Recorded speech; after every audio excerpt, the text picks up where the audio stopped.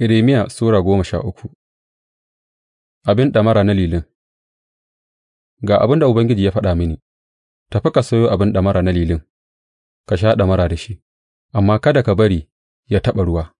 Saboda haka na sayo abin ɗamara yadda Ubangiji ya umarce ni, na kuwa sha ɗamara da shi. Sai maganar Ubangiji ta zo mini sau na biyu cewa, Ka ɗauki abin ɗamara da ka sayo, wadda ka ɗaura, ka tafi yanzu zuwa Fera, ka ɓoye shi a cikin kogon dutse. Saboda haka ka tafi ka ɓoye shi a Fera, yadda Ubangiji ya ce mini. Bayan ’yan kwanaki sai Ubangiji ya ce mini, Tafi yanzu zuwa Fera, ka ɗauko abin ɗamarar da na ce maka ka ɓoye a can. Sai na tafi Fera, da haka na ɗauko abin ɗamara daga wurin da na ɓoye shi, amma abin ɗamarar yanzu ya lalace, ya zama ba shi da amfani sam.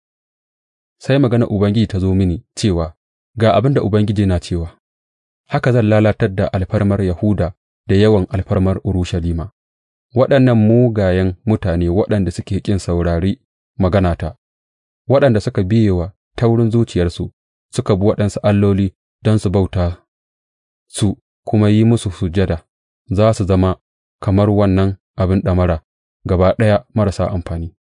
Gama kamar yadda abin ɗamara kan kame gindin mutum ƙam, haka zan ɗaure dukan gidan Isra'ila da dukan gidan Yahuda gare ni, in ji Ubangiji, domin su zama jama'a da suna, da yabo, da daraja a gare ni, amma sun ƙi ji. Salkunan ruwan inabi.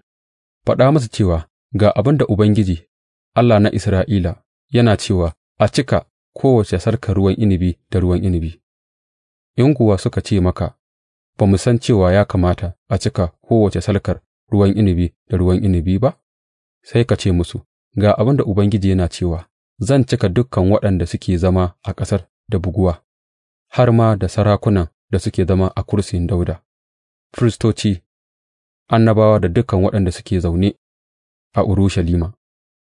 Zan fyaɗe su a kan juna, iyaye da ’ya'yansu maza, in ji Ubangiji, tausayi ko jinƙai ko juyayi ba zai hana ni hallaka su ba.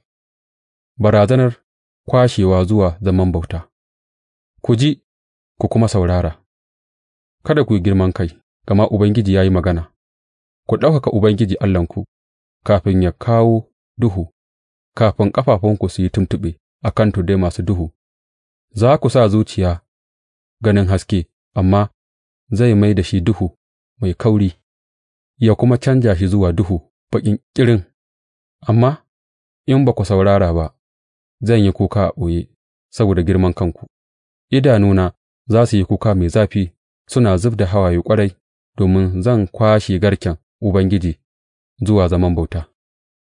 Ka faɗa wa sarki da kuma mahaifiyar sarauniya cewa, Ku sauko daga kursiyinku, gama rawaninku na ɗaukaka za su fāɗi daga kawunanku, za a kulle biranen da suke a Negeb, kuma babu wanda zai buɗe su.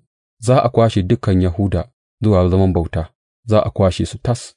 Ku tā da idanunku ga waɗanda suke zuwa daga arewa, ina garken da aka ba ku, tumakin da kuke taƙama da kai? Me za ku ce sa'ad da Ubangiji ya naɗa muku, waɗanda ku kanku kuka koya musu a matsayin abokai na musamman? Ashe, azaba ba za ta auko muku kamar na mace mai naƙuda ba? In kuma kuka tambaye kanku, Me ya sa wannan ya faru da mu?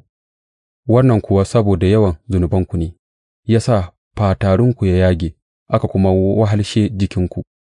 Mutumin Habasha zai iya canza launin fatar jikinsa? Ko damisa ta canja dabbare-dabbarenta? Ba za ku iya yin alheri, ku da kuka saba yin mugunta ba. Zan watsar da ku kamar yayin da iskar hamada take hurawa. Rabonku ne wannan, sashe da na auka muku, in ji Ubangiji, domin kun manta da ni, kuka kuma dogara ga allolin ƙarya. Zan kware fatarunku, sama ya rufe fuskarku, don a iya ga tsiraicinku, zinace-zinacenku da haniniyar kamar dawakai, karuwancinku na bankunya, na ga ayyukanku na banƙyama a kan tuddai da kuma a filaye. Kaitonki, ya Urushalima, har yaushe za ki ci gaba da rashin tsarki?